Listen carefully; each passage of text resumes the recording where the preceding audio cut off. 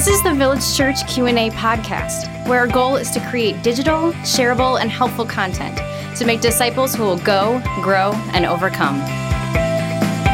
Welcome to the Village Church Q&A podcast. Pastor Tim and Pastor Michael with you. Listeners, thanks for joining us today. We've got a good question, Michael. Is it okay for Christians to go to bars and casinos? I guess that depends on who you are. That's what I think we better start with. It depends. So there's a lot of variables in this that I think are just, we need to take into consideration. So for example, this shouldn't need to be said, but okay. There are different kinds of bars. Yes. There are strip bars. There are sports bars. There's bars and grill. Yeah, if that's the case, then, well, can you go to a restaurant with a bar in it? There's a million audibles and you can get stuck up on every legalistic, detail. I think there should be probably something intuitive enough inside of a person's maybe mind to know which bars are appropriate, which ones are inappropriate. I'll give a few, categories for this. Anything that has to do with blatant immorality, meaning like a strip club or something of the sorts, I would say Christians probably shouldn't be. And that should be off limits in those places. For a Christian. If you're an alcoholic, I would just strongly advise you to go to a bar. I'm taking out bar and grill or whatever. Yeah. Like, you could probably go to Chili's if you're an alcoholic and you sit in the restaurant section, but that's up to you. Your conscience. You got to be smart enough to know your conscience. So I'm not even going to for a moment take the liberty of giving you boundaries and parameters. You got to figure that out in a way that is really, really wise. I think culture and how Christians even perceive some of these things have radically changed. They've changed, especially, over the years of my ministry career. It was taboo for a Christian to step into even a sports bar. Really? Our softball team goes to the sports bar after our softball games. So things have changed. Things have changed. Rightfully or wrongfully, depends on how people perceive this. I think rightfully it is loosened up and it has come to more of a moderation, understanding, hey, if I have a problem with drinking, then I don't put myself in a situation where I'm going to struggle with that. People have to know what is going on within their own soul to know what situation can they put themselves into? Yep. So I imagine there's somebody listening to this who comes from a culture, maybe in a different country, that they're not in the American culture. And so in their culture, bars are places where basically alcoholics and fights go. You go there for just the very shady people.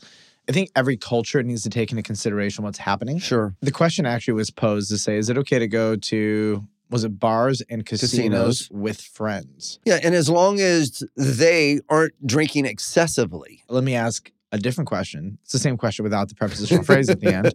Is it okay for a Christian to go to a bar alone?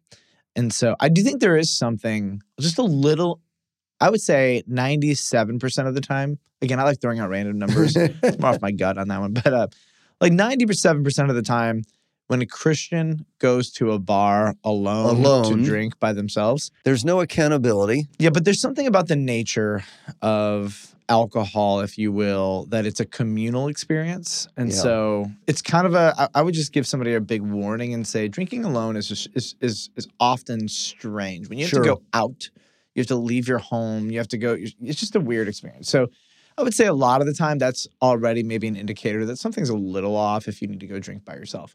But then again, that's the extrovert in me speaking, like some people just to be at home alone and have a beer, just to whatever, fine. I don't have a lot of judgment for that.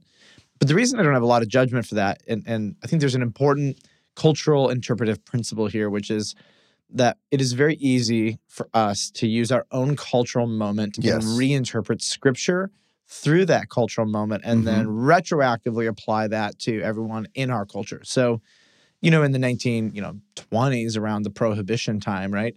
Culture was being read into Scripture. Like, you can't open up the Bible and then prohibit alcohol from the reading of Scripture. That's not even plausible, right? That's just anybody who does that is just not honest. Right, because we see it we see it in the beginning in Genesis. We see it that with Noah after the flood, and we see it all the way into the later part of the New Testament. The Achilles heel of the whole argument, it's actually so easily dismantled. They'll say, well, the wine was just grape juice. And if there was alcohol, it was so little that it couldn't affect them. Well, then why were they prohibiting drunkenness? Yes. Clearly there was the capacity to get drunk, So like the people of God have always navigated good gifts and we've always used them in moderation, You can think of a million good gifts. And if you use them too much, they corrupt you. So that's the nature of every good gift God gives us. And so I think there's just like this general tension with all of us. Now, we're talking about alcohol. Let's go to the casino part of that and talk about that, because we do have another question for our next podcast about casinos and entertainment. Sure. Maybe what we'll do is we'll just give a high-level answer, and then we'll come back next time. And I think that'd probably be the best thing to do. A little bit deeper. Actually, before we go into the casino thing, I just want to... I'm watching you think.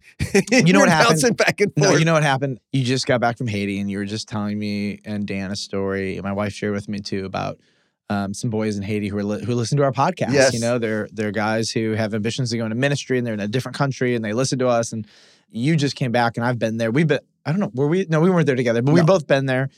And the cultural divide is so different. And so, like, I'm trying to imagine through their lens, what is a bar? Yeah. What is a casino? Sure. They may interpret the question as is not what we mean in our context, you know, or I'm thinking about our listeners in Hong Kong, right? Yeah. Like we have this contingency of downloads every month in Hong Kong. I actually don't know what a bar or a casino looks like there, you know? And and so I think there is this general principle when we answer these questions. All our listeners understand what we're talking about in our context. And I actually don't think they do. Correct. I can imagine somebody submits a question and says, is it okay for me to go to a massage parlor? Well, what does that mean? By and large, that doesn't mean the same thing as it does in some cities in Asia. Correct. You know what I'm saying? So like, my point in saying that is like, I want to be tempered in our response, but say, listen, in the American context, the idea of extra biblical rules is going away. And in fact, the most strategic and effective people for the gospel are getting past all the extra biblical rules. We're trying to not read as much of maybe our cultural rules into scripture and then making scripture say things it doesn't intend to say. And I think it's a really good move. I think what's happened is the church is getting back to we have a long way to go, don't get me wrong, but we're getting back to a more pure, less adulterated reading of scripture and the demands of scripture on the everyday life. Now, that being said, I'm ranting here. I'm sorry, Tim. I'm watching you.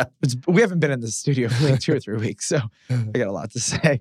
But where our cultural moment, where we are reading too little into the Word of God, are the demands of holiness. Yes, I agree. And so we are still guilty of this, and we're letting the scriptures allow sin where it doesn't sin, rather than mandating rules where it doesn't mandate it. We're taking away the rules and just giving, carte blanche freedom. Now, let's shift gears.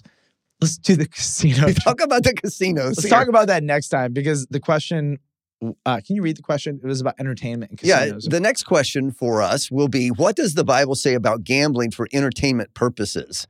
That's kind of a nuanced way of understanding gambling. Yep, because we have video gaming. Yeah. We have casinos and Indian reservations. Yeah. There's a whole bunch of stuff. There's the lottery. Yep. Yeah, so I think that'd be a fun question. Just let's isolate the two. Yes. And let's come back to that one tomorrow.